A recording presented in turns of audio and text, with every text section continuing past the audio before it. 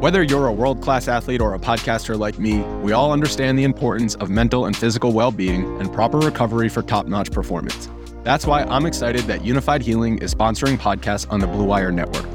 Unified Healing is a new and super innovative global network of wellness centers powered by Energy Enhancement System, or EE System. If you haven't heard of the EE System yet, then you'll want to listen up. This technology promotes wellness, deep relaxation, purification, and rejuvenation. Wherever you are across the globe, access to a center is easy and affordable. Interested in experiencing the EE System technology for yourself?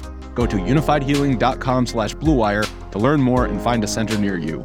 That's unified, UNIFYD, healing.com/bluewire. No material or testimonials on the Unified Healing website are intended to be viewed as medical advice or a substitute for professional medical advice, diagnosis, or treatment. Always seek the advice of your physician or other qualified healthcare provider with any questions you may have regarding a medical condition or treatment and before undertaking a new healthcare regimen, including EE System.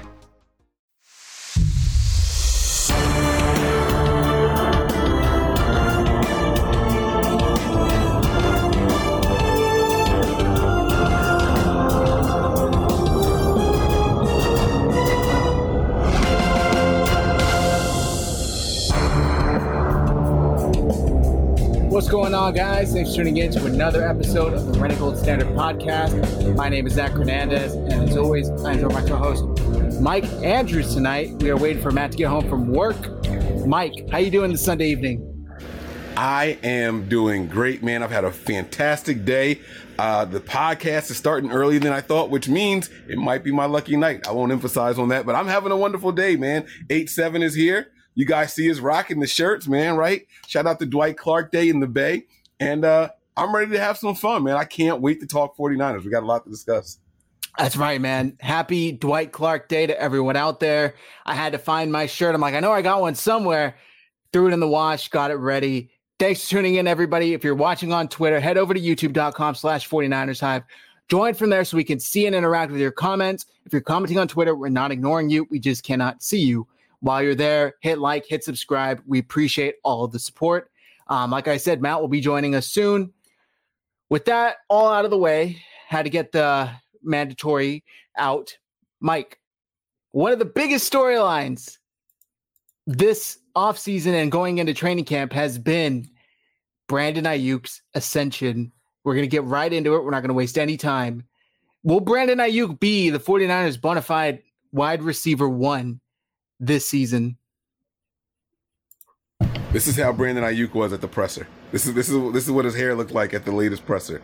That's how I'm trying to do the Aiyuk here. No, all jokes aside, yes, I have been saying that Brandon Aiyuk is going to be wide receiver one for the 49ers. Now, here's the thing. Money does talk in the NFL. I'm not paying Debo all this money to be wide receiver two. I'm not. So it's going to be really interesting. Ideally, though, in a fair society and like, you know, game planning and all that stuff, when you include all of that, I think teams focus on trying to stop George Kittle and Debo Samuel. So Aiyuk is going to definitely have his opportunity to prove that I can be the guy, right? It's going to come by default. And if he fails, it will solely be on him. I do think the opportunities will be there for him. Yeah, I agree. Everything we've seen this offseason has spoken to Brandon Aiyuk being the best player at 49ers training camp. It seems like the defense is going out of their way to irritate, annoy, however you want to call it, Brandon Aiyuk, because they want to get that dog out of him and make him get to the next level.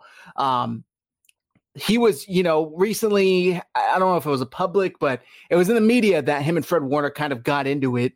And Fred Warner kind of said, I'm doing it on purpose. And I'm going to play the video where he was asked about it. This is courtesy of RSF Niners on Instagram. And here we go. Maybe jumpstart the offense, and how much was maybe something that actually annoyed you on the field? What happened in practice the other day? Waiting on that one. Just middle of camp. Everybody's competitors out there.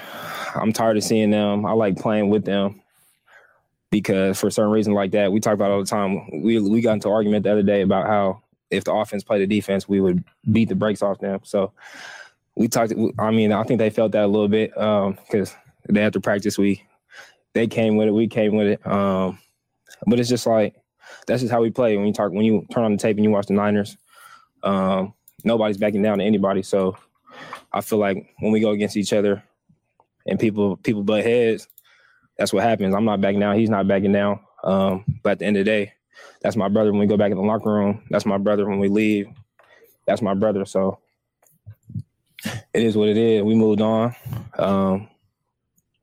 But it got the pads going. You know, Kyle talked about us being back out there in pads again today. Just we need a little bit more. We need a little bit more. So I think we start to see the pads starting to wake up a little bit more and just the energy out there a little bit more. What are your thoughts on that, Mike?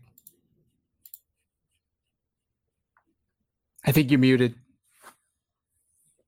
I like it. I'm sorry. The passion is something that happens on the field. You know, if you've ever been part of any locker room at any stage, you get upset at things. You get upset at your teammates during practices. So it spilled out. It went over. But like he said, when it's all said and done, we're brothers. We're brothers in the locker room. We're brothers off the field and everything. You know, so, it was the middle of training camp. You know, that's when tempers are usually the highest. And then you end up settling back down and you get into your groove. It's funny because when I heard him say the thing about being the middle of training camp, Kyle spoke about how his offense works. And he was like, no, defenses usually start hot. Then in the middle of it all, the offense starts to find a stride. And then afterwards, we'll see who's who and how things shape out. So it's kind of like it's just the ebbs and flows of training camp. This is around the time when you're going to hear about it and see about it happening. So I liked it, man. I don't think he said anything too crazy over there. I liked that he said if we're, really going at it, the offense would beat the brakes off the defense. That kind of made me like, oh, okay. So he's extremely confident, and enough of these BS reports that the 49ers teammates are concerned about Trey Lance and his struggles, which we'll get into a little later once Matt hops on here. But that's the perfect attitude, to have. And I think Brandon Aiyuk kind of said it perfectly. This is practice. We're tired of going against the same people. It's an emotional sport. It's going to happen. Is there anything you wanted to add on the Brandon Aiyuk situation, ascension, however you want to refer to it before we move on? Because I got a topic I know you're going to love. He looked different standing there. Like in that clip, I don't know if it's his physique. His shoulders looked like they didn't end. Like it looked like he had I used to watch Golden Girls, right? I still do. I'm not going to lie. But they would have these shoulder pads in the blouses and all that they would wear. Like he looked like he had some big, and I know he wasn't still padded up because he looked thin, but it was the wide frame and everything, man. I don't know, man. He looks and feels different this year. The confidence is there. His demeanor at the podium, I'm really liking him, man. And like I said, I thought last year was going to be his year. I honestly did. The way he finished the previous season, the season before that, I was like, yeah, this is going to be his year. He's going to be the guy this year. And then he starts out in the doghouse. But Kyle's dropping subtle hints about Brandon and other players. We push them, we challenge them, and they don't, woe is me. They answer back. They put their head down, they study, and they come up and they respond. They answer more. Kyle talked about how he didn't talk to anybody. Brandon Aiyuk was a person by himself. I think I said it on the show where, I heard from people around the organization that Jalen Hurd was kind of like a secluded player in the 49ers locker room. And they were like, yeah, this kid ain't going to make it here. He doesn't talk to anybody. He doesn't interact with anyone. Kyle was talking about that in his presser. And he was like, when he spoke to Jed York, he just said, hey, Jed. And Jed's like, holy crap. He spoke to me today. Brandon said hi to me. He says he walks into my office now and he just kind of stands there and then says, hey, and then I got to pick up the conversation. I don't really know where we're going, what's going to be said, but it steps in the right direction is the point of what it was. And I think that's something that we should all be excited about concerning the development of our first round. This is a first round talent. This is not just some, fifth or sixth round guy that we fell in love with. This isn't Juwan Jennings. This isn't, the undrafted Kendrick Bourne that we all fell in love with. This is a first round talent, and talent plus attitude plus preparation and a great scheme usually equals success. I see all the pluses happening right now. I see them all adding up right now. Not to mention an offseason full of building chemistry with your brand new first round top 5 pick quarterback. It has me giddy. I feel like a child. I'm so excited to see this duo finally get out there. Deebo Samuel talked about, my relationship with Trey Lance is getting better every day. Basically saying it's not quite there yet. I can guarantee you Brandon Ayuk doesn't feel the same way. I can almost guarantee you Brandon Ayuk feels like him and Trey Lance are like this because they both put in the work to become that tight. And you really got to respect it because they have just understood what is needed from them going into this season. And in my opinion, they've met all the expectations as far as putting in the work moving forward. With that said, we're all excited for Brandon Ayuk, but let's change topics into your favorite player, Bryant Young. Bryant Young became a Hall of Famer this week, and I know you're so excited to talk about this. I'm sure you caught his speech, and I know I'm not the only one who said I was balling at the end of it, right? Yeah, I won't say that I'm not going to say that I was balling, but I definitely was fighting back tears, listening to him talk about Kobe and what his family went through. And then his voice cracked at the very end of it, talking about how 22 was his favorite number, and it was it all just the stars aligned, it's the year I get into the Hall and everything. It was, and I'll be honest with you, look, this is how excited I was to watch this, right? I can honestly tell you that I have never purposely watched the Hall of Fame speeches. This one I had an alarm set for. I normally try to watch stuff in my living room. My kids are around and everything, let's see how much. No. Bedroom time. Y'all go have the whole run of the house. I'm in my bedroom, glued to the television right now. I was so ecstatic and happy for you guys my favorite 49ers player. That's right. Hodge knows. Hodge has made me keychains and shot glasses for my man. And he was so well-spoken. Another thing that I know you didn't ask me all this stuff. I'm sorry. So tell me to shut up. It's absolutely okay. Please.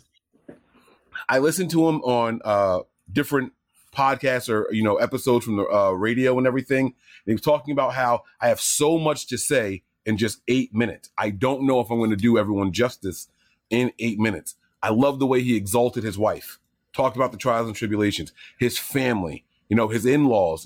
He said, I can't thank my family individually. And they put the picture up behind him on the big screen so you could see it. It was freaking beautiful. And they just talked about all the different players. And then how hating on him is what got him into I just really, really enjoyed all of it. Every single second. I sat around, I was clapping my hands during his speech. And my wife is looking at me like, are you okay? And I'm like, this is my guy. This is my guy. All right, I'm going to shut up. No. I appreciate it because I know I was watching it thinking I know Mike is so hyped to finally see him get in. And I think it hit a little close to home to me. My brother suffered from brain cancer when he was 17, 18. So hearing him talk about his story about Colby, and I'm going to play the clip just in case any of you guys missed it. I have the clip here and I'm going to play it. It's about 2 minutes. I know it's a little long, but I think it's worth it. So I'm going to pull it up right now and we can all watch it together. I've introduced 5 of our children. Now I'd like to let you meet Kobe. Born in August 2001, Kobe loved life. He had an infectious smile, many interests, including football. He was a happy kid. In fall 2014, when he was 13, Kobe started having headaches. A CAT scan revealed a brain tumor. Kai had just had knee surgery and deserved our full attention, but our focus and hers shifted to Kobe. 5 days later, surgeons removed the tumor and told us it was cancer. Kobe was back at school 8 days later. His spirits were good. He had the heart of a lion. My injury seemed trivial. Knowing radiation would weaken him, doctors told Kobe to give up football. It absolutely broke his heart. He turned the page and focused on basketball. The treatments were hard. Kobe showed immense courage. He felt good for months. We really were hopeful. The following October, Kobe said, "Dad, I have a headache." The cancer was back. Doctors tried immunotherapy, but it had spread too far too fast. Kobe sensed where things were heading and had questions. He didn't fear death as much as the process of dying. Would it be painful? Would he be remembered? We assured Kobe we keep his memory alive and continue speaking his name. On October 11, 2016, God called Kobe home. Kobe,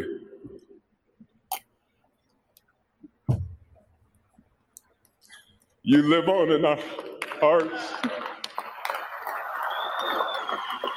We will always speak your name.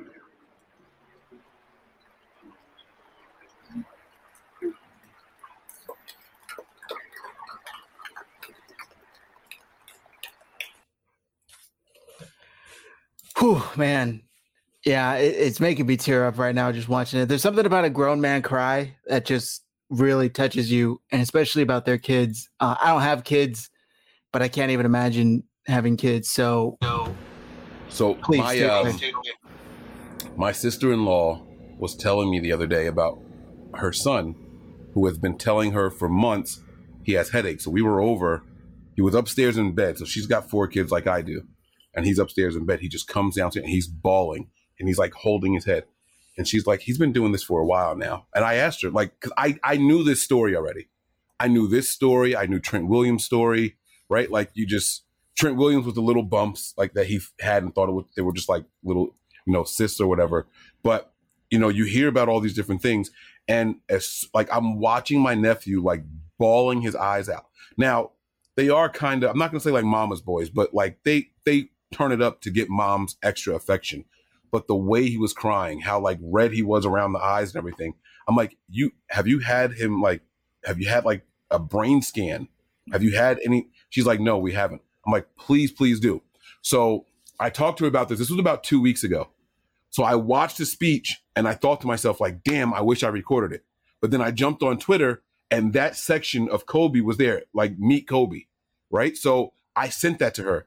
I said, watch this as soon as possible. This is why I told you, I want you to get my nephew a scan done. And so she said, yeah, I'm going to get it done. She watched it. She was like, okay, I understand. Like, I'm going to get it done. So it's just, I can't imagine going through that. And what he did with that story was how he tied it to his injury, right? Everyone applauded him for the injury and then coming back in the season that he had and so on and so forth. But he was talking about how, like how his injuries seem like nothing when you look at what his son had to go through. And it was very, very touching. And it's good, every time you say Bryant Young's name, his middle name was Kobe. So, it's like you got to put it all together. Like he says, we'll continue to say your name. You live on in us. And so very, very beautiful. I hope to never, ever be in the position where I have to lay to rest one of my children or any more of my children. But, especially ones that I get to spend 16 years with, 17 years with, like that's going to be hard. That would be hard. So it's extremely heartbreaking just to hear the story. And like I said, it hits a little close to home. I've never told this story on air, but I was 13, 14. We're going to take a little break from football real quick, and we'll get back to it, I promise. But I was in New York. Me and my 2 brothers were visiting some family in New York, and my middle brother was complaining about migraines, having trouble seeing. We went to Niagara Falls, and he didn't want to go. He didn't want to get out of the car. His head was hurting that much. He stayed in the car when me, my brother, all my cousins took a boat, down into Niagara Falls, and he stayed, which was weird. But we were like, hey, maybe his head just hurts. We fly back. We fly back early. My brother's thrown up for about a week straight. Couldn't keep anything down. My mom kept taking him to the doctor. The doctor tells my mom he's on drugs. He's doing whatever. He's doing drugs. And my mom's like, he's not. Like, maybe he smoked weed, but that doesn't cause someone to have these symptoms. And they kept telling her, no, he's on stuff. And finally, after about 6-7 days straight of projectile throwing up, my mom insisted they did a scan. They did a scan within about 10 minutes, there was about 6-7 doctors in the room. And out of nowhere, they're like, we got to transfer him right away. He's going into surgery, blah, blah, blah. He's got a tumor. And my mom was like, what? And within 5 minutes, he's in an ambulance being transferred a couple hours up north. It was hectic, extremely hectic. And long story short, my mom and my brother lived in Oakland Kaiser pediatric unit for about a year. And luckily with chemo surgery, brain surgery, 5-hour surgery, he came out of it with a tube coming out of his head because they couldn't remove the tumor due to where it was, but they were able to drain it. They drained it. And then he did about 6 months of chemo and radiation. And hey, it's gone. He had kids. He was supposed to not be able to have kids. He has a beautiful daughter. So it's a wonderful story. And it breaks my heart for the families that aren't able to have that outcome, because I know the oncologist basically told us it was a 50-50 chance he lived or he didn't. And what made me cry, and I'm still tearing up just talking about it, is when he says Kobe wasn't afraid of dying, but the process of death. And a kid that young to talk about that, it's heartbreaking, man. It really is heartbreaking. Please take over, because I'm gonna cry if I keep talking. Yeah, no, man, you're 100%. You know, and I know that we're supposed to be talking football and all that stuff, but there's a real life aspect to it, and this is why football is so great. Like getting these stories and things like that, and how it relates to us on a personal level, and you know, just being able to learn from it. You know, like the comment on here from Melissa, good on you, Mike. Use that help to your nephew. It's big to use your experience or knowledge to save family members, right? It's like my sister-in-law said, okay, I'm going to do it. I can't prove that she's going to. I don't know if she's going to, but sending that clip and like letting her hear how another man is saying, it started with my son saying he had headaches. You know, like kids prefer to play. You're in a house full of other kids, and the fact that he was upstairs and just laying in bed and then came down crying, like that was the biggest red flag in the world to me. Where with her, because she sees it happen with his other siblings, maybe they don't want to play with each other. Maybe he's kind of turning up for that, or, you know, putting on for that. But when he had other family members over and he still didn't want to associate, and then that's how he came, it was just a major, major red flag. I'm like, you got to do something. So hopefully that does help. And, you know, if that helps save a life, you know, like Zach said, like a 50% chance is better than any percent chance when you don't go and get it diagnosed and get it, you know, properly assessed, diagnosed, and then treated. So, you know, that's all we can hope for. You know, we want to do the best for our kids and our relatives, you know, our loved ones. So, yeah, rest in peace to Kobe, Bryant Young. I'm so happy to see him finally get into the Hall of Fame. Like you said, Mike, he mentioned in the speech, 22 is his favorite number. He always questioned why it was taking so long, and now it makes sense. He got in on his son's favorite number, 2022. Rest in peace to Kobe. Bryant Young was the epitome of what it was to be a 49er. The guy came in, built like a freaking mutant. Like if you were to make a person in a lab to become a all-pro defensive end, Hall of Famer, you would make Bryant Young. His stats are insane. His measurables are insane, I should say. And he finished with, I think, like 90 career sacks, 89.5 per Wikipedia. So I'm so happy he finally got in, because for the longest time, I remember the last, you know, Super Bowl player was Bryant Young. Melissa says that's he was the last one. Go ahead. He was the last player from the Super Bowl era on the 49ers roster when he retired. Yeah. Yep. You're absolutely right. And I just want to read this comment from Melissa. At this time, can we have a moment to shout out Joel, his fight against cancer, and send him all the love, prayers, and healing vibes? Definitely, Joel. We'll keep you in our prayers. Hope that battle is quick and you beat it very soon. Prayers for you. Is there anything else you want to touch on Bryant Young, Mike? He put the shades on him, man. I was going to come on your show with shades on tonight because he put the shades on his bust. And I was like, no one's going to get that. If no one, like, I don't even think that they left it on there. You know, like Dion put the bandana on. He put shades on his. And I was like, man, I want to do a show now, my next show, with the sunglasses on in honor of him. But I was like, I won't do it because I didn't know if anyone was going to understand or get it. So I didn't do it at all. But I wanted to. The sunglasses are right there. I wanted to do it, but I didn't do it. So it's cool. Yeah. Fantastic player, better man. Congratulations to Bryant Young, officially a Hall of Famer. I was watching that Gold Jacket Night event. I can't imagine what his size is for that gold jacket. That thing's got to be like a 60 plus. I mean, that man is huge. That man is huge. He's got these long arms, and they're like his arms are still wide, his chest is wide as hell. And what's weird is like he looks like he can still play right now. You know what I'm saying? He looks like he can still do it. So I absolutely love him, man. It was great. It was great watching him. I like the announcement episode. You know, the family like had to like lie to him and trick him. Charles Haley is the one coming to the door and it's like, "You're in, man. This is it." This, you know, like oh man, what a journey! What a freaking journey, man! And did you hear about? I've been trying to find this video. There was a video comparing Bryant Young to Aaron Donald, but it was supposed to be a video hating on Bryant Young, and then on Twitter. They said this happened on Twitter, and then players that played against Bryant Young was like, "Oh no, you guys are crazy. This guy belongs in the Hall of Fame," and that's what got him. Other than his career and all that stuff, but that's what got him back on the minds of all the voters. Did you hear about it? I didn't see the video, but did you hear about it? I saw a headline saying how Bryant Young's haters helped him get into the Hall of Fame. I didn't get a chance to read the article. Is that what actually happened? They were comparing him to Aaron Donald in a negative light. Yeah. It was like meant to like big up Aaron Donald. From my understanding, I haven't seen it. I haven't seen the video or anything like that. So that's what I wanted to ask if you had seen it. I couldn't find it on Twitter anywhere, but it was pretty cool.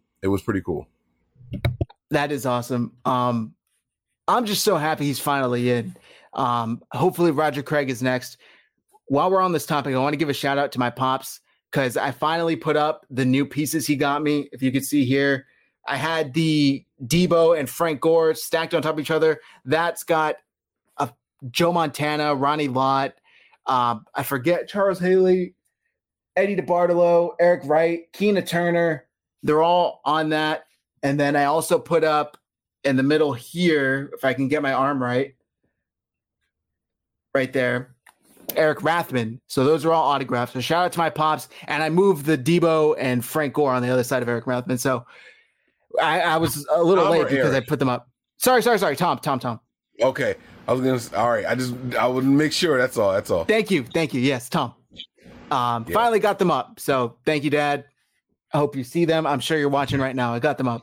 If your dad gets bored and wants to dump anything, just let him know. Mike's around. Mike's always around. Don't worry. I got you. I'll take it off his hands if he needs anything. All right.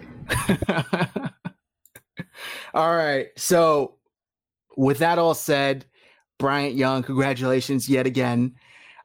There's so much going on, Mike, in 49ers world. There was a report today, and I'll play the video, that Jimmy Garoppolo, there's just no trade market for him. And it seems like the 49ers are poised to release him at this point. Would you agree with that assessment? I don't know. I'm not saying I don't know. I'm saying I do not agree. No, I do not agree. I do believe that there's a trade market for him, and I don't believe the Niners are willing to release him yet. All right, so that's really the biggest difference in my opinion. I think that it's more about timing for everything. If as soon as we cut him, that he'll be picked up. So don't cut him and make teams get desperate. Let teams look at their terrible quarterbacks in camp and say, damn, guys, if we want to get him here to learn this offense, we're going to have to make a trade for him soon. Like, we can't just sit around and let him sit here. You release him at the very end of August, it's going to be too little too late. Now it's going to take him 3 or 4 weeks to learn your system, and now you've done yourself a disservice. You're going to want to get him sooner than later. I would not be surprised if Jimmy Garoppolo I would not be surprised if he's traded in the next 2 weeks. Honestly. Okay. We have Matt here. Matt, how you doing this evening? I'm tired, but I'm good. I'm here. Let's get going. All right. Where are you guys at? I hear some Jimmy Garoppolo trade talk stuff. Yeah. I'm going to share that clip from NFL Network, and then I'll get your opinion on it real quick. Okay.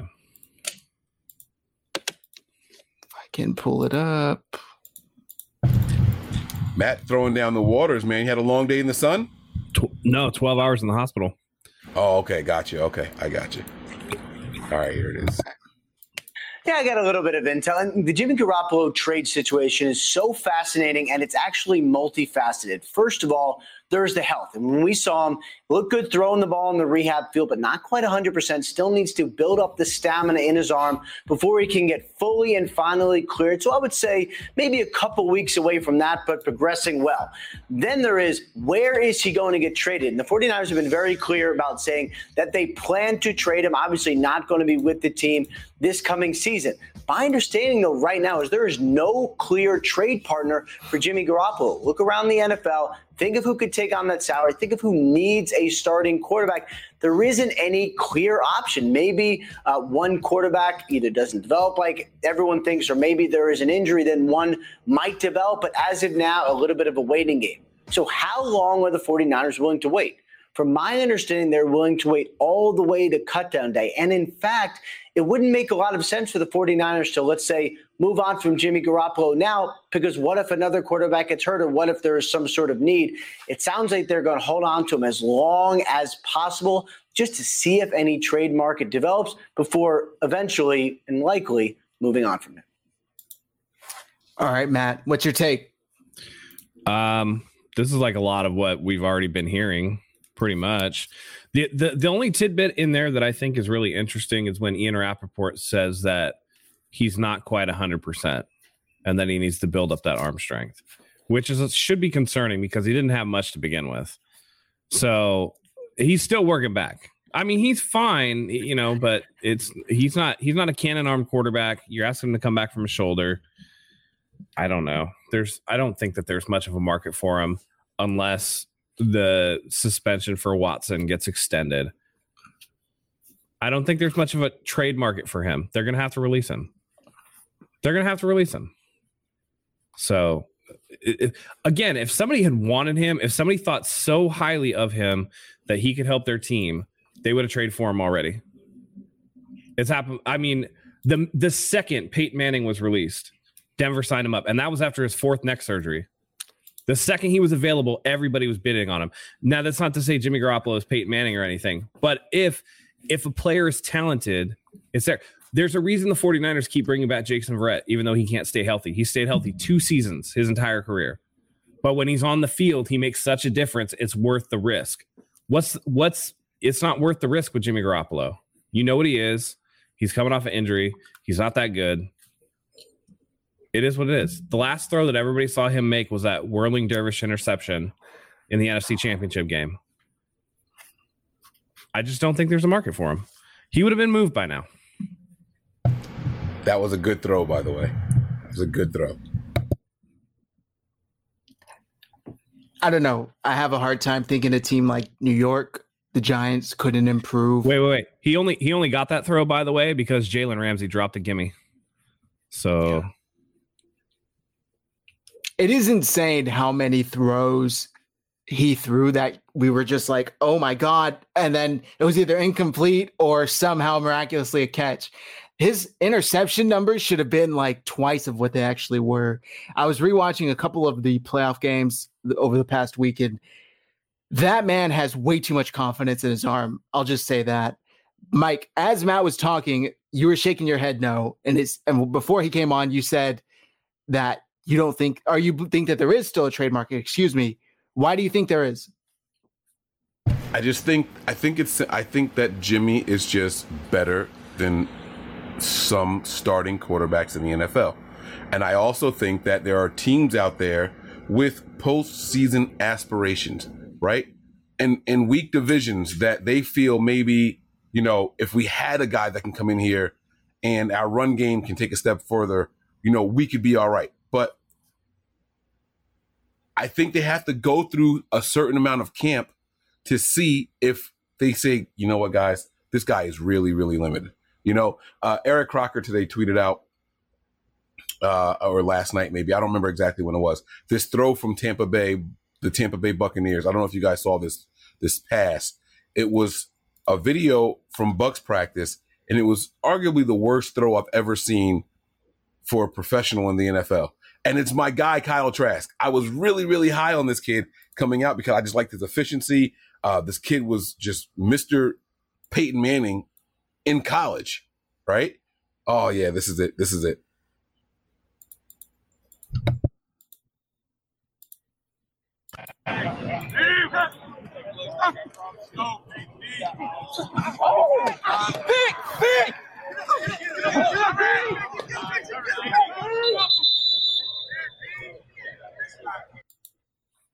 It was such a poorly thrown ball that it literally slowed down in the air. I watched that video over and over, and I was like, who the hell tipped it? Like, was the invisible man on the field? Like, how did that happen, right? And so my point is, now that wasn't Tom Brady, but that was Kyle Trask. That was the back. Like, teams think, hey, we got some potential with some guys, but they have to watch them these next couple of weeks to say, you know what? They're not there. These guys aren't it. We have to do something. And that's when they're going to say, all right, let's kick the tires on Jimmy Garoppolo. I think you got to wait and let some teams get desperate. And like also in Ian Rappaport's report, there's likely to be some significant injuries. Unfortunately, it's a part of the game. You know, Matt talked about why we bring back Jason Verrett because of the talent. Why hasn't Jason Verrett signed a long-term deal anywhere? Because of injuries. It's a part of the game. And so you're going to, if you just play the waiting game, play the numbers, play the odds, there'll be a market for Jimmy sooner rather than later. There will be a market when he's a free agent. There won't be a trade market because you have to carry that $24.5 million. If you trade for him, that's what you're saying. We're willing to do that contract, or we're willing to extend you, because that's the only way you get out of that contract. You either have to extend him, or you have to, wait for the 49. And that's why I don't think there's a trade market. Yeah, some teams might actually want him, but then you just wait out the 49ers, because the 49ers are going to want to carry that into the season. They're going to release him when there's no market, and that's when teams are going to sign him. And they're not going to sign him for 24.5. They're going to sign him for 12.5. And that's going to make a lot more flexible option for that team to do it that way than give the 49ers capital to pay a quarterback who's a bridge quarterback $24.5 million for a rental. Or you have to commit to him beyond this year when he's coming off of a shoulder surgery. I just don't see a team doing that, particularly with the 2023 college class coming out, which looks to be significantly better than this past one, which was just absolutely dreadful. So teams are looking for a guy. Yeah, we'll take Jimmy for 1 year, but we're not going to pay that. And we know the 49ers don't want to pay that. They've made it clear that it's Trey Lance's team. They're not going to hedge by keeping Jimmy on the roster and having Trey look over his shoulder every day. And the fact of the matter is, when Brian Griese came out and said, yeah, I texted Jimmy, but I haven't really talked to him. That's a Kyle thing. Your quarterback coach hasn't talked to you at all. You're not here. You're not a part of the team. You're dead man walking. That's what that tells me. Because the offense is going to change a little bit. There's going to be new things to go into the offense, new wrinkles, and Jimmy is not a part of any of them. And we hear about how complicated Kyle's offense is, and now you're throwing in wrinkles that Jimmy doesn't do, and he's not in practice. You actually think they're going to keep him as backup? I hate to tell all you Jimmy stans, he's not going to stay here as a backup. If they don't get a trade market for him, they're going to release him. They're not going to carry over that cap that they can use. Carry over cap. Backups don't usually get the new wrinkles. That's usually for starters, though. But it is a bit concerning that he's getting, well, not concerning. It's actually a relief, but getting absolutely no team reps, nothing with the team at all. He's throwing it to ball boys and equipment people. Yeah, it's clear that they don't want him around the team at all. Right. So he's clear. Like I've been of the, look, we're under the cap. We're not in trouble. He would be the best backup in the NFL, right? I still believe that, but this team doesn't even want, their actions say they don't want him as a backup. And it's what I said. If you can't have it both ways, and people try to do this all the time, have it both ways. But if you're committing to Trey 100%, then by necessity that means getting Jimmy Garoppolo out of the building, because Trey Lance didn't beat Jimmy Garoppolo out for the job last year. And no matter what anybody says, no matter what anybody says in any walk of life, if you're hired to replace somebody and they keep your replacement as your understudy, no, that's not how it works. If I get promoted over somebody, they're not going to keep that person to stay behind me. Like if I take somebody's job, that person's out of a job. They're not going to keep you there just in case I mess up. But you can get demoted. You can get demoted and still keep a job. But hey, not in this department. You can't.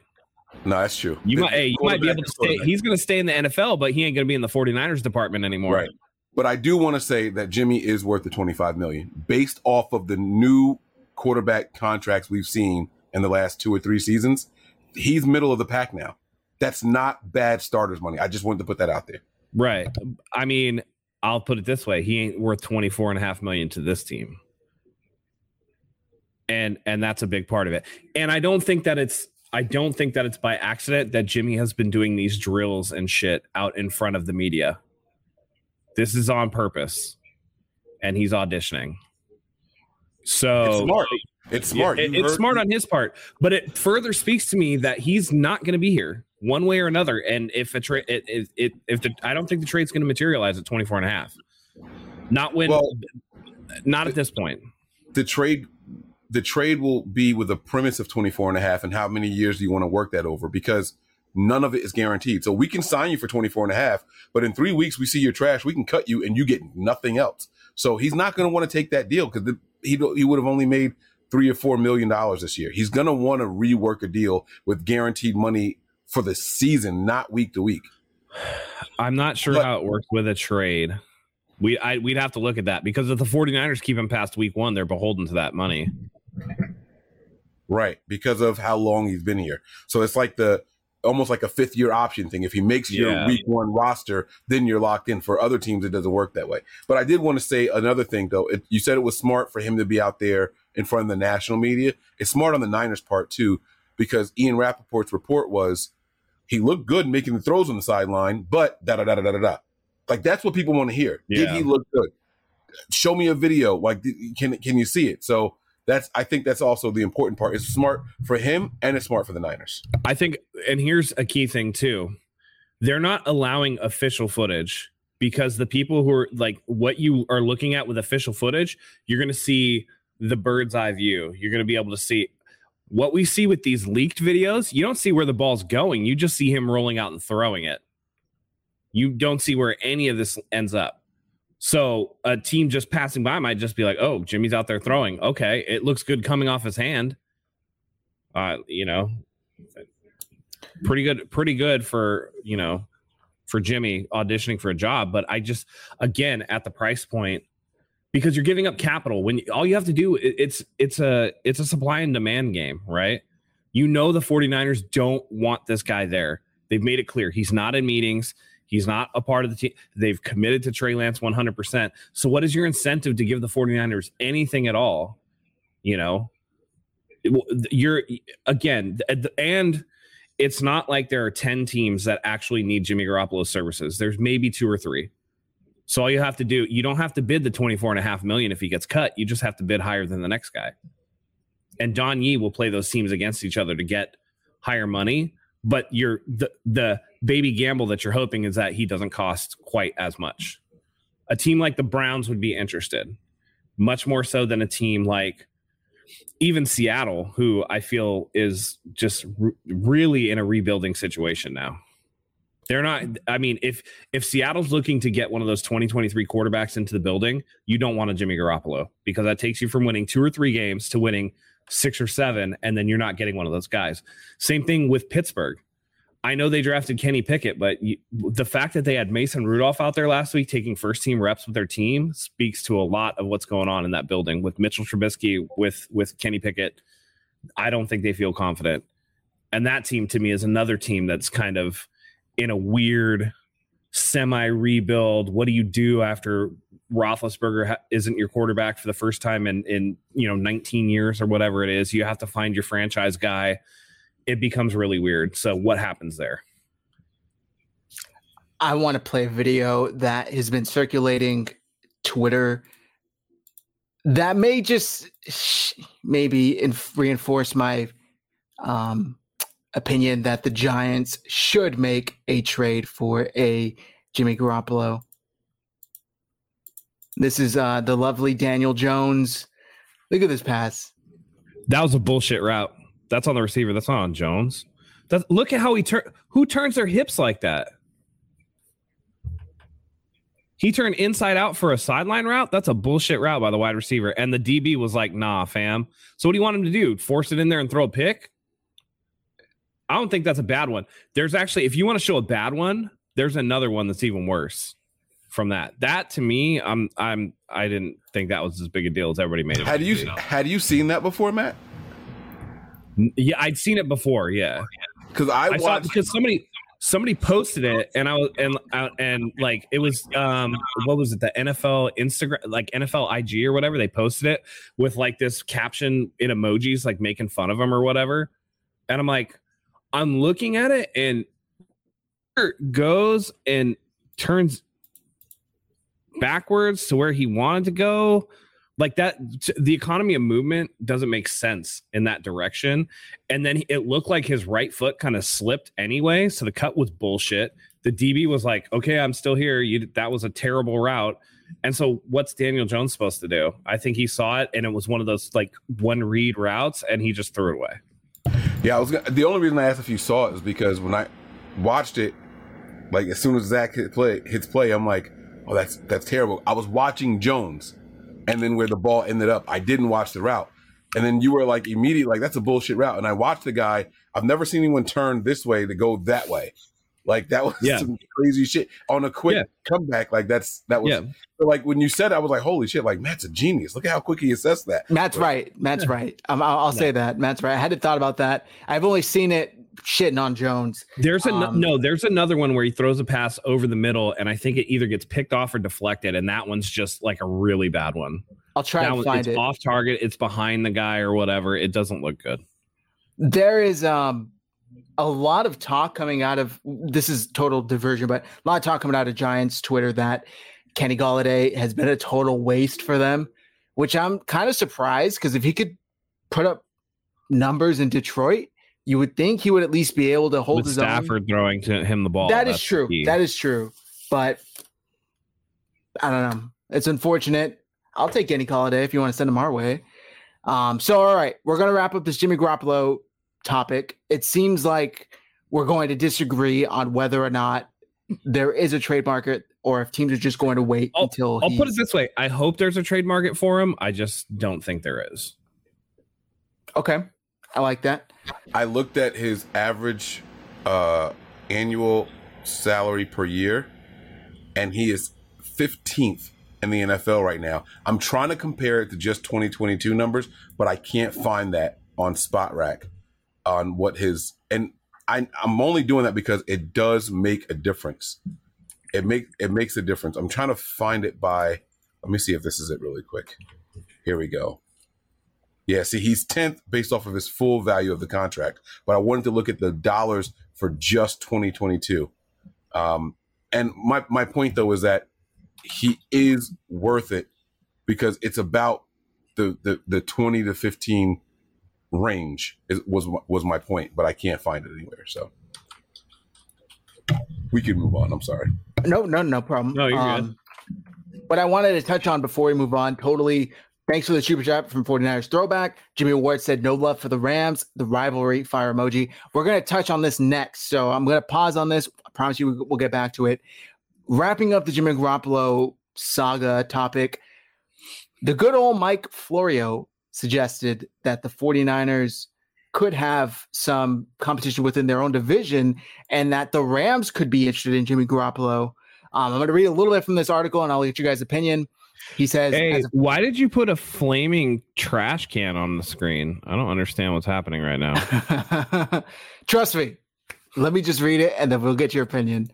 As the 49ers and quarterback Jimmy Garoppolo continue to wait for a starting quarterback to suffer a season-ending injury, a team in the same division has an injury that could limit, if not prematurely, end his season. And so the question has emerged in recent days, could Garoppolo end up with the Rams?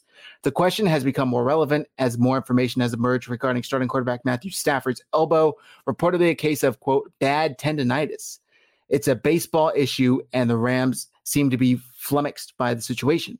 It would be awkward, to say the least, for the 49ers to trade him to the Rams. The more likely scenario would entail the 49ers releasing Garoppolo before week 1, making him a free agent who could sign with any team. Then the Rams could try to woo him as the insurance policy for Stafford. Would they do it? The alternative is John Wolford, so why wouldn't they? It's obvious the 49ers will indeed cut Garoppolo before week 1, since if they don't, his $24.2 million base salary becomes fully guaranteed. The 49ers would prefer to be able to trade him, and Garoppolo would prefer to land with a team that desperately needs a quarterback. That way, he'd be a lot more likely to get something closer to what he's due to earn this year. But if there's no opening for a trade, the Rams could be a fit. The Seahawks could be too. It would be strange, to say the least, if a pair of division rivals end up in a tug-of-war for Garoppolo. Matt, what's your take? Florio making shit up. I get where he's trying to go with this, but if it was me, and there's a difference between Seattle getting Garoppolo because Seattle's roster is not good, and giving Garoppolo on a silver platter to a desperate Rams team that has something wrong with Matt Stafford. If it was me and the contract was become, and I just thought about this on the fly, and I don't know why I didn't think of this earlier, but if you want to still give Trey 100% of your, backing or whatever, and you don't want to just let Garoppolo go to a team, then just use, Ian Rappaport gives you the whole thing, right? Garoppolo still has, he's still working his way back. Just IR his ass for the entire year. Stick him on IR. You're not going to be in the building. You have no chance of playing. This is Trey's team. Sit out, collect your check. See you next time. We're not going to let you go to a Rams team that we're clawing at for the top of the division. We're going to hurt the Rams. Now, they won't do it because they're too classy to do that to Jimmy Garoppolo and steal a year of his career for nothing. They won't do it. If it was my petty ass, that's exactly what I'd do, though. Okay, I hear you. Mike, could Jimmy Garoppolo end up playing under Sean McVay? No. I wouldn't mind if he went there, to be completely honest with you. But didn't a video just come out yesterday of Matt Stafford doing some no-look throw in practice, and Sean McVay debunking this whole elbow tendonitis thing? He said it was even if he has it, he's going to be on a pitch count and he'll go on Sundays. And haven't we learned enough from Stafford in Detroit that dude can get he could have a sword through the gut and he's still going to try to play. One thing I'll never take away from Stafford is he's a tough son of a bitch, dude.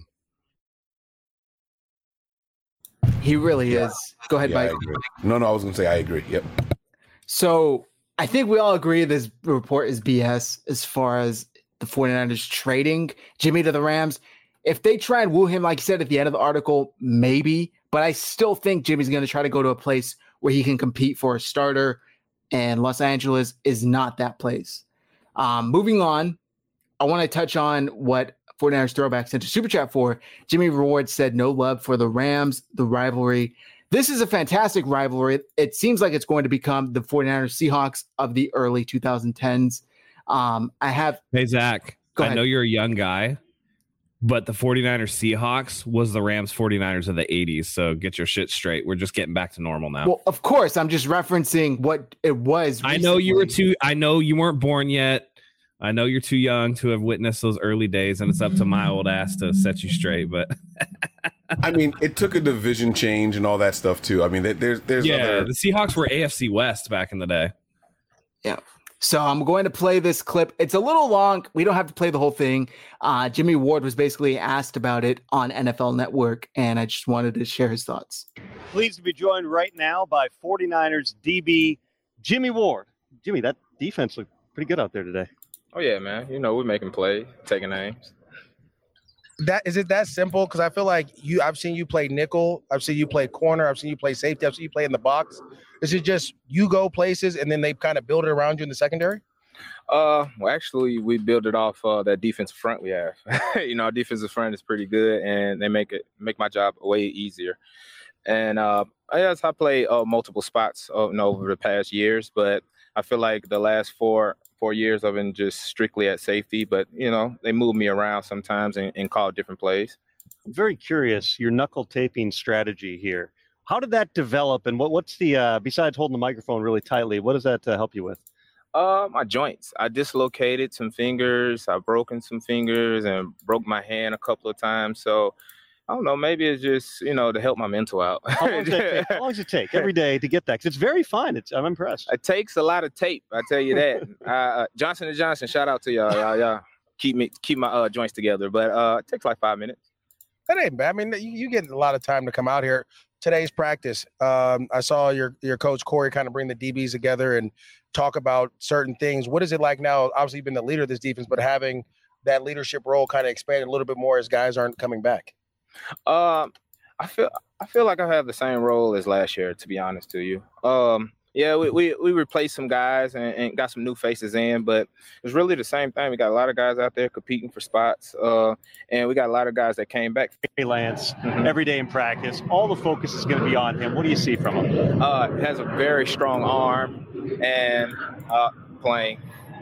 Very strong arm, but also, he know how to escape. He know how to move in the pocket, man. And I feel like that's hard for a defense to try to. Are you really gonna say 6 seconds with that pass rush you got in front? Awesome job today, getting around the edge a couple times, had a couple sacks and team. What is it like seeing a young guy come in?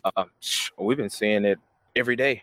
Really? And it's been young guys. It's been guys that came from other teams. And these boys run to the ball. They're big. They're stout. They're hungry. They're fighting for a job. Right. Jimmy, you guys were so close a year ago, and then you got to watch your rivals go and win the Super Bowl. How did that impact just through the off season here, just kind of the mentality of the team, knowing how close you were and now trying to come back, finish the job in 22? No, it was hard. It was heartbreaking. At the end of the day, they figured it out, and they was the better team that day, and they won. But other than that, I'm ready to play them. I don't got no love for them. You want them? Oh my God! I was gonna bring that question up, but it's already. I need to say it. No love. No. The only reason I said that, I don't really, think about, I keep everything on the field, but I just remember when we won both of those games last year. Like, I was looking at some of the main players. I wanted to go and shake their hands and all that, but they walk off the field. But when you finally win the game, you want to shake our hands? All right, I got something for you. All right. And Tom, will end it with that. It's a good. I want to be the first to say, bitch move, not shaking the 49ers hands, bitch move. Like Jimmy Ward said, you win 1 out of 7 and you can't be the sportsman and shake hands. That's a bitch move. Matt, what's your take? This is rivalry that we're talking about. I mean, and this is almost like a response because Aaron Donald did this shit last week where he said the same thing. So this is going to be a hard 2 games that they're going to play against each other, and it's going to get ugly. But, the whole shaking hands thing, I didn't see it. So it is what it is. Like, you can let that go. But I will say this, Jimmy Ward is a funny motherfucker. Shout outs to Johnson & Johnson. That shit got me, dude. I was like, damn. It's a rivalry. This is a real rivalry. For as much as like we talk about, we hate the Seahawks. I mean, let's be real. The Seahawks bitch slapped us around a lot. I don't think that was much of a rivalry during that time. They caught us at a downtime. These are 2 teams. I mean, NFC Championship game. Before that, it was, the 49ers were in the Super Bowl, and then the year before that, the Rams were in a Super Bowl. Like, these are teams in the last like 4 or 5 years that have been like, when they've been healthy, they've been there. And that makes the football more exciting. And the fact that the players are invested in the rivalry makes it even more exciting because, they're going to get after it every time. I think that was well said. It's pretty funny though. I remember distinctly Richard Sherman trying to shake Michael Crabtree's hand and Crabtree slapping it away in the end zone in the NFC Championship game. You know what I mean? Like, I'm not here to shake your hand. Like, no, y'all just won. Get out of my face. Now, the winners seem to always want to shake hands. Like Matt said, the Seahawks just had our number. We can't pretend like that was a rivalry. We got smoked by the Seahawks. I mean, we were lucky to split with them in a year, right? The 49ers Rams thing, we've owned the Rams. Like, our fan base is just, I remember heading into that NFC Championship game, I had never seen fans so confident before in my entire life. And I just I'm like, did you guys watch the last 2 weeks of football before? I understand one of them was in the snow, but like, come on. Like, we were playing the Cowboys, like, and there was no weather problems, and it was not good. It wasn't pretty. Like, so I didn't understand the confidence, but I understand the confidence because we had cooked them so many times. I think for it to be a rivalry, you have to go back and forth. I'm going to pat myself on the back for saying that word twice already without messing up that word and I'm going to try to say it, brewery. Matt can say it. I know he can. The brewery. Yeah. I can't, those two words, I can't do it. But I went to one the other day and I was like, I'm going to the place that they make beers. But, it's hard to call it a rivalry because. Hey, if you want to sound fancy when you're going to a brewery, if you don't want to say it, just say, I'm going to a tasting room. That's it from now on. Boom. That's there it. That is it. A tasting room. But yeah, it's hard to call it that because we've dominated them so much the last three seasons. They got the one win. So I do understand Jimmy Garoppolo's, now y'all want to shake hands? Like, no, get out of here. Keep that same energy. But they just won. Now they do want to be sportsmen. And they were heavy favorites both times we played them last year. They were heavy favorites both times. And they lost to what they felt was an inferior team. No, I don't want to shake your hand. I'm mad that we did da-da-da-da-da. It's not so much that you beat us. It's that we were ideally the better team and we lost. And so I've played sports. I know what it's like to know I'm better than what we just went against. Now I'm mad at myself. I don't want to shake your hand. Like, no, I don't want to shake your hand. So, but it is a bitch move because we're professionals, guys. I do want to say it did trend though. If you watch the way last season, like the year before with injuries and all that stuff, and we beat the Rams twice still, like that's one thing, right? But then when we played them first last season, it was 31-10 at our house. But then we needed and I was at the game, we needed miracle and a lot of shit to go our way to come back and even make the playoffs. And that was a 3-point dub in overtime. And then you ask the 49ers after 2 tough fought playoff games where they underperformed, and then coming off of a snow game and the emotional high of beating the Packers in Lambeau, and you're asking them to beat the Rams for a third time. And I said this before the preview. I'm worried about this game because it's exceedingly hard to beat a team 3 times in a season. And it just happened to go the other way. It very easily could have been a 49ers game. There were a lot of things in that second game in week 18 that went the 49ers way. An errant pass here, a fumble there, or whatever that allowed the 49ers to come back. There were things that went the Rams way. Jimmy Garoppolo went cold. Jaquiski Tartt dropped that interception. There's a lot of things. On the other token, I said it earlier, that Jimmy Garoppolo only got a chance to throw that last throw of the game because Jalen Ramsey missed one that should have been taken to the house. That one should have been taken to the house. And then there was another one on the sideline that Ramsey could have easily picked too. So there was a lot there. It's a game of inches. And, I think that last season more than the previous couple seasons where it was, 4-0 Shanahan against McVay or whatever with Goff as the quarterback. I think this last season was a little bit of a turnaround because you saw the 49ers come out and beat the brakes off of them, and then they barely won, and then they barely lost. And that's where I determine where the rivalry is. Does it ebb and flow? And I thought last year, more so than others, had a little ebb and flow. It reminds me of the Bengals game where it was either the last drive of regulation or the drive in overtime. I forget which, but Jimmy Garoppolo threw an interception straight to Jesse Bates, and Jesse Bates dropped it. And there were, like I said earlier, so many of these passes where the 49ers simply got lucky. There's no other way to put it. If Jesse Bates holds on to that ball, that's a pick 6. If Jalen Ramsey holds on to that ball, that's a pick 6. These games end differently than they did. And the Rams game, I think still Jimmy Garoppolo gets a good amount of the blame by the fans, and rightfully so.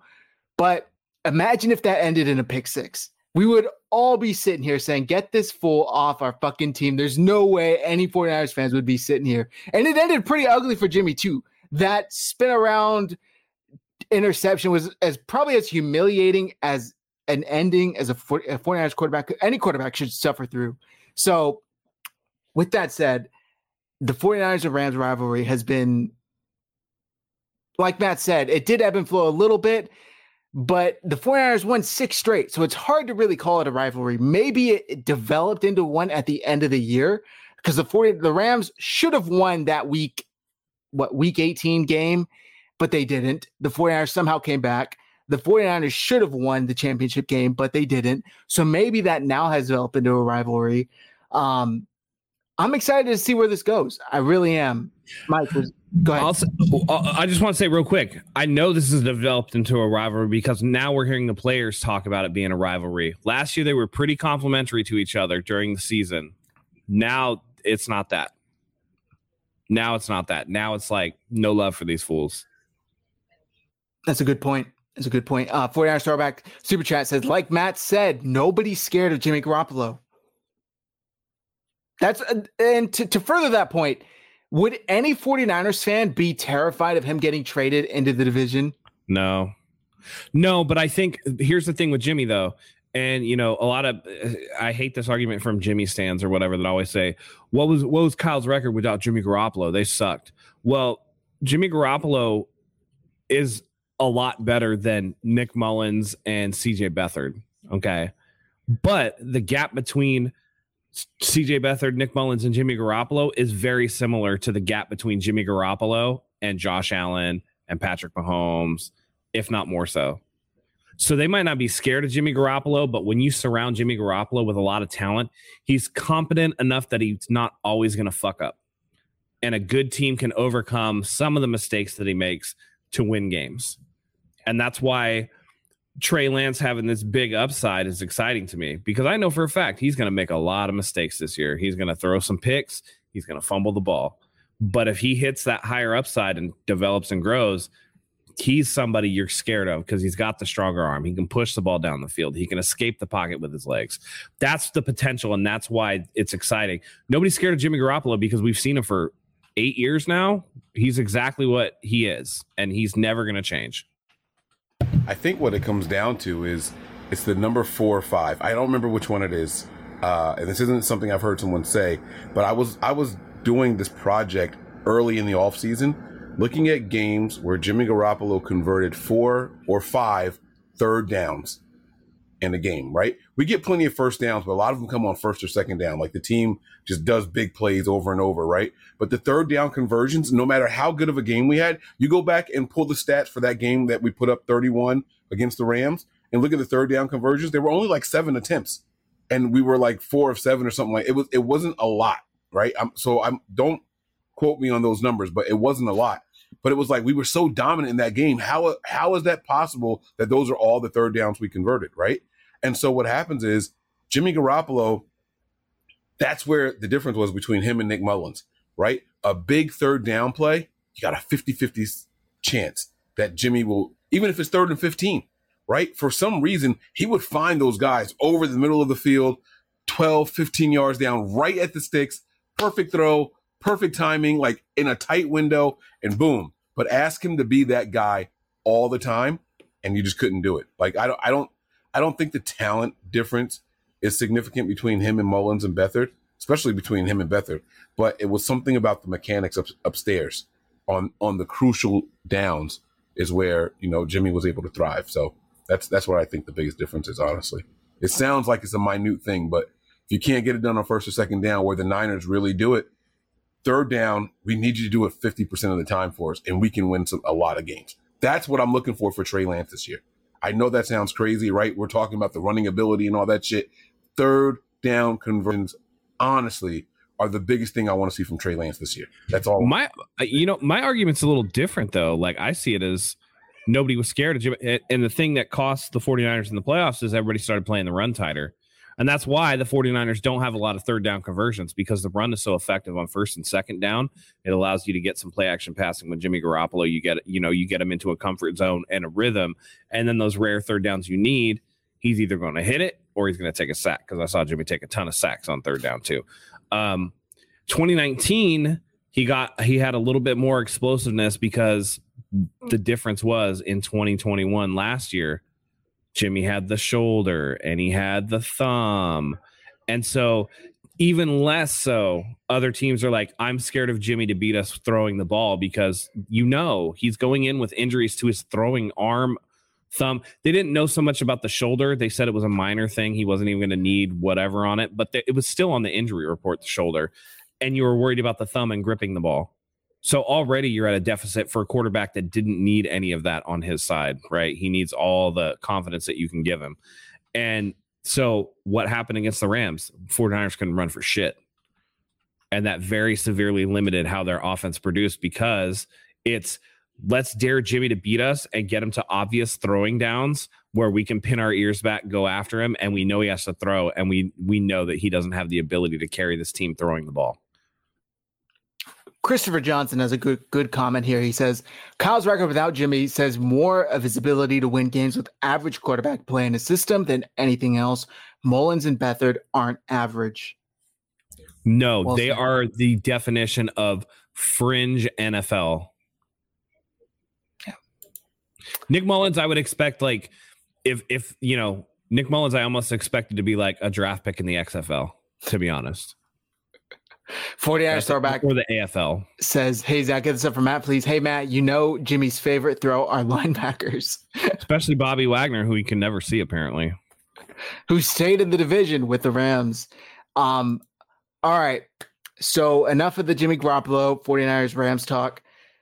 It seems like there's a lot of noise coming out of camp from reporters, from media, Colin Cowherd specifically, who's just extremely salty that Trey Lance dumped his daughter, that the 49ers maybe are a little hesitant to fully commit to Trey Lance because of his interceptions, his struggles in camp.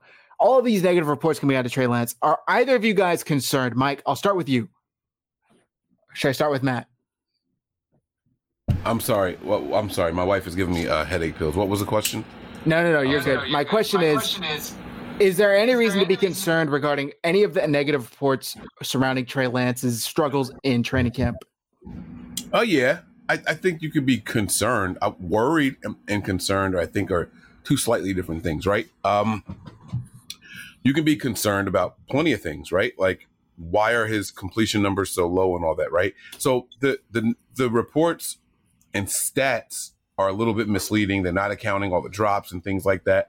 And if you follow the right people, they'll tell you it was an incomplete, but the receiver ran the wrong route, or there seemed to be some disconnect. But the things that I'm concerned with from camp are the throws that he's missing deep. I keep hearing a lot of like significantly deep overthrows of players. And I'm wondering if it's tight coverage and that's his way of throwing it away.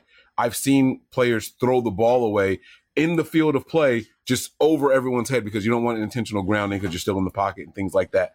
So I really want to know the context. And unfortunately, if you're not there to see it in person, you'll never fully grasp the Oh, no, I got the concept. I got the context for you right here.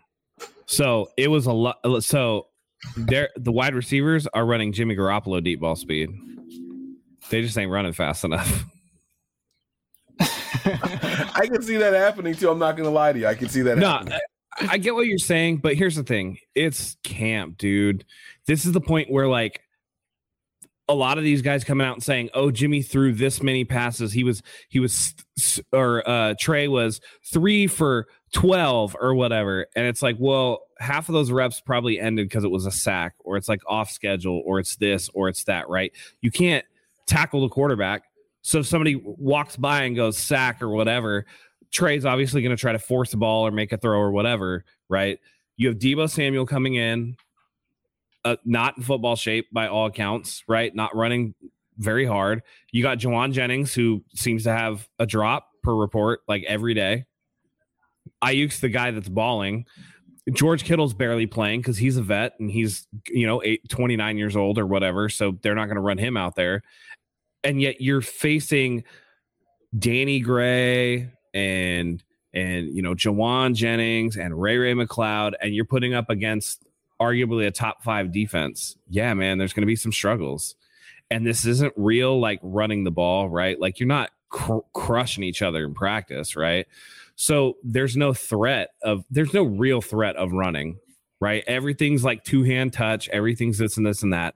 I think that really skews the numbers towards the defense. And here's the other thing. Did anybody expect Trey Lance to just be like amazing right off the bat? Or are there people that still think that he's like complete garbage? John Lynch came out and there was an article on The Athletic today saying that he's been everything we thought he would be and more. there's no truth to that. They're concerned about him or whatever. They know that he's going to have growing pains. He has one season of starting QB under his belt from North Dakota State. You're asking a lot of this kid. And if you don't think that there's going to be a lot of bumps in the road, a lot of peaks to go along with a lot of valleys as well, you're not paying attention. I think that the truth lies somewhere in between, that he's probably playing better than the numbers suggest on his bad days, and maybe not quite as good as his numbers suggest on his good days. I just want to say real quick, I do not want to hear a single word from the people who have been continuously bashing Trey Lance for the past 6 months when they continuously supported and defended Jimmy Garoppolo, a notoriously bad practice and training camp player who threw 5 interceptions straight in a row. You cannot now come back when Trey Lance is first entering his first training camp as a starter and tell me that there is reason to be concerned with his lack of accuracy or interceptions when you just defended Jimmy Garoppolo as a 4, 5, 6 year, 7, 8 year vet who did worse. So I'm so tired of seeing it on social media because there's so much of it. I really do not understand where it's coming from. I think some fans would prefer to see the 49ers and Trey Lance fail than Jimmy Garoppolo. What it is. That's exactly what it is, right? Just because they're Jimmy Garoppolo stands. All my favorite players are not on the team anymore, so I don't want them to do good. It's disgusting. Right, go be a bitch in a corner then.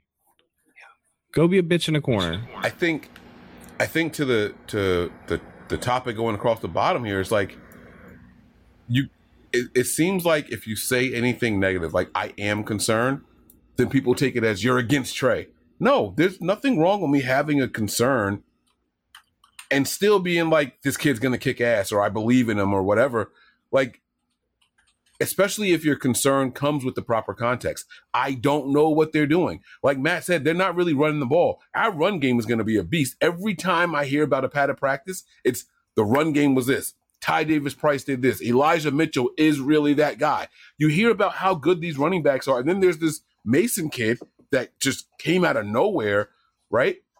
As soon as those 3 players got the pads on, they were like, holy crap. And even this past practice, we heard about Jeff Wilson shaking the shit out of a safety in the secondary, right? It's like these running backs couldn't wait to get the pads on. And that's why a guy like Brandon Ayuk can go to the microphone and the podium with such confidence to say, if it was our offense versus the defense, we'd kick their ass. Like that's why he can say things like that. Like, we are doing controlled situations right now. We're not playing 100%. And if we were allowed to go hard on you guys, we'd rock your shit. Like, I like that confidence coming from him. And that's why the context is absolutely important. And I can still be concerned about Trey Lance because he hasn't played in 2 years, because he only played in 1 year in college, because he just turned 22. Like, I can be concerned and still have confidence in my team. Like, I feel like maybe concerned is the wrong word. I think maybe like I'm curious, right? Like, I'm curious to see how he's going to do.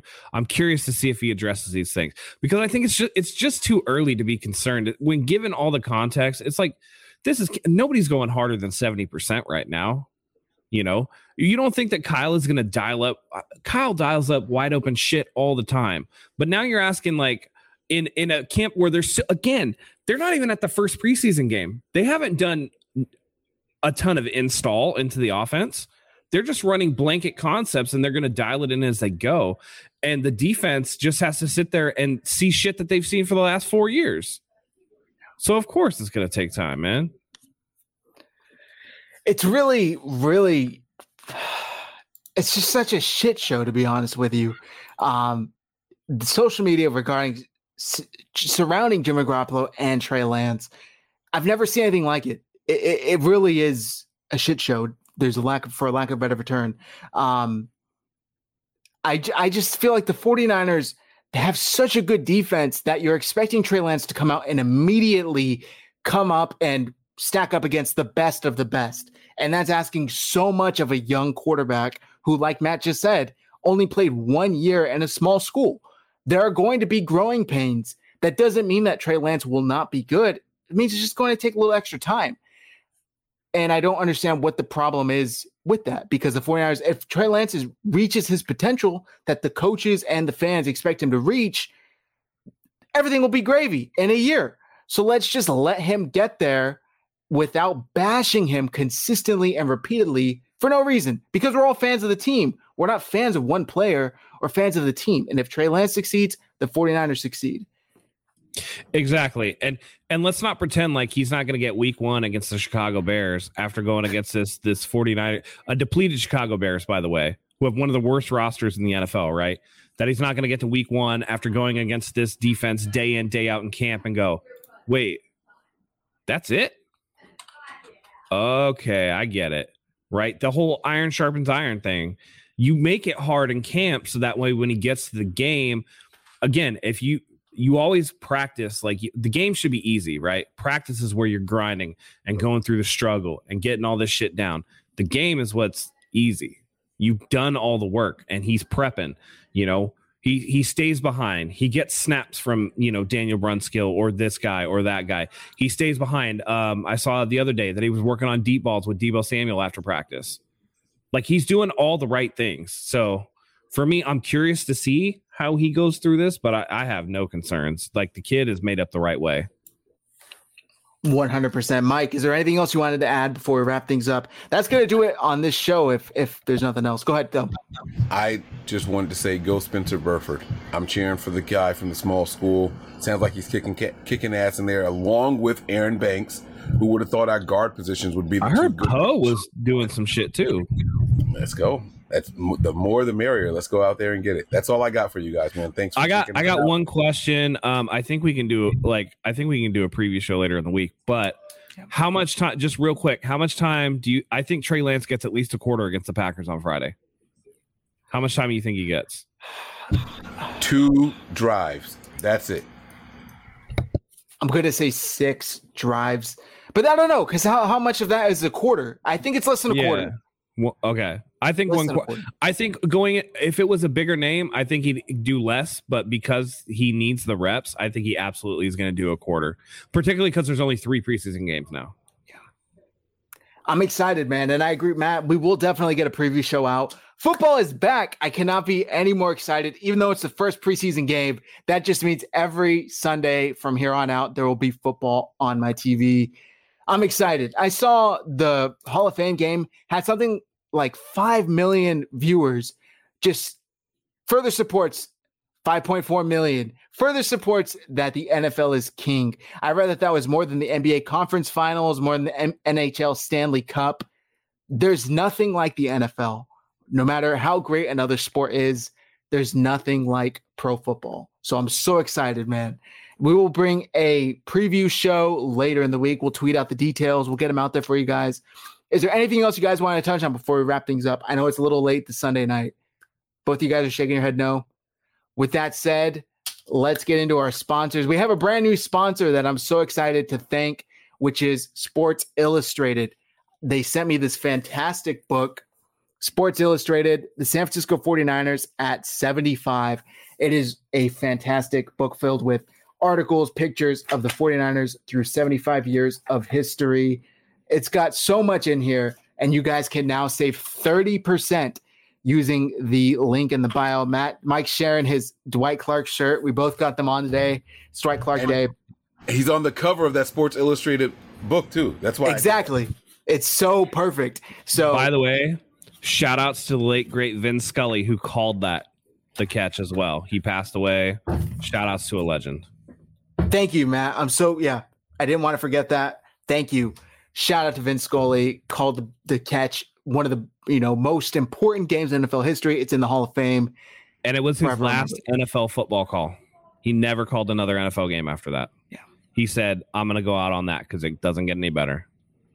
I don't blame him. So like I said, guys, you could save 30%.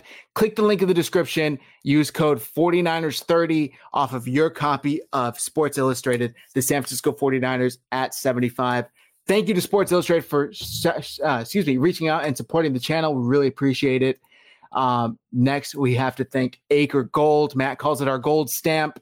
You can now buy gold for as little as $50 a month. Once you reach the market price of 2.5 grams, Acre Gold will send you a gold bar. Matt calls it a stamp because it's a little small. It's 2.5 grams.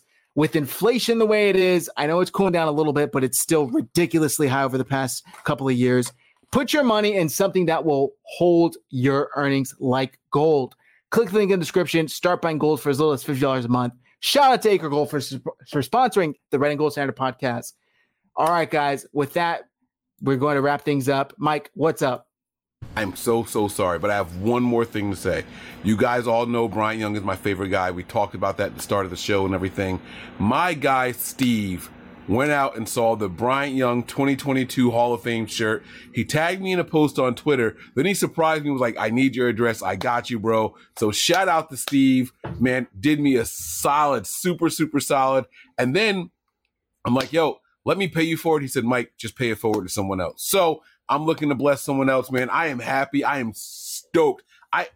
I can't wait to get this shirt. You guys know what it means to me. So that's it. I wanted to say thank you to Steve really quick. That's all. I'm sorry. I'm going to take credit from that because I told Steve to go back. I didn't think he would. He was already eating pizza. He turned around and went back to the 49ers team store to get you that shirt. So shout out, Steve. What's up, Matt? Also, are all three of us going to a game together this year? I feel like we will. I'm thinking, what are we thinking, guys? Maybe a little cocktail party the night before, maybe a little meet and greet with some fans. Can we do something on camera for the YouTube channel? What's up? Let's go. Come on. A preview show in person? We absolutely have to do a preview show in person. Zach, how many people can fit in that room? 3 for sure. All right. We'll make it happen.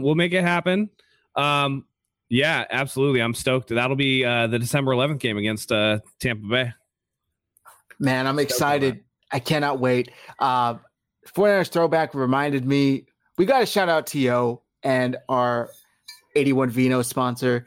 81vino.com, promo code 49ers Hive. You will save 10% off your purchase and get free shipping on 2 or more bottles. Terrell Owens, 49ers football great. He has now ventured into the wine business with 81 Vino. Click the link in the description or go to 81vino.com. Promo code 49ers Hive, 10% off. Did you guys see the Terrell Owens interaction with the woman who called the cops? That was wild. That was wild. Was the craziest stuff I've ever. He was like, I can't believe this is happening. I'm sorry. Oh, I missed it. I know we're trying to wrap up. We're trying to go, but that no, it's fine. Hey, link me that shit in the group chat. I'll go watch that.